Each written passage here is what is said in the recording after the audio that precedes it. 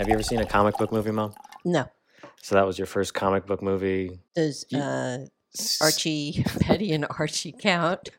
They made a movie about Archie. I don't know. What year was that? I don't even remember. So you just watched Iron Man 1 for the first time.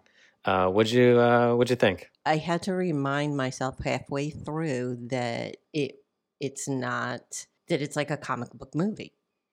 Like that scene in the street where they're chasing after each other. It's like, this seems fake to me. Oh, hokey.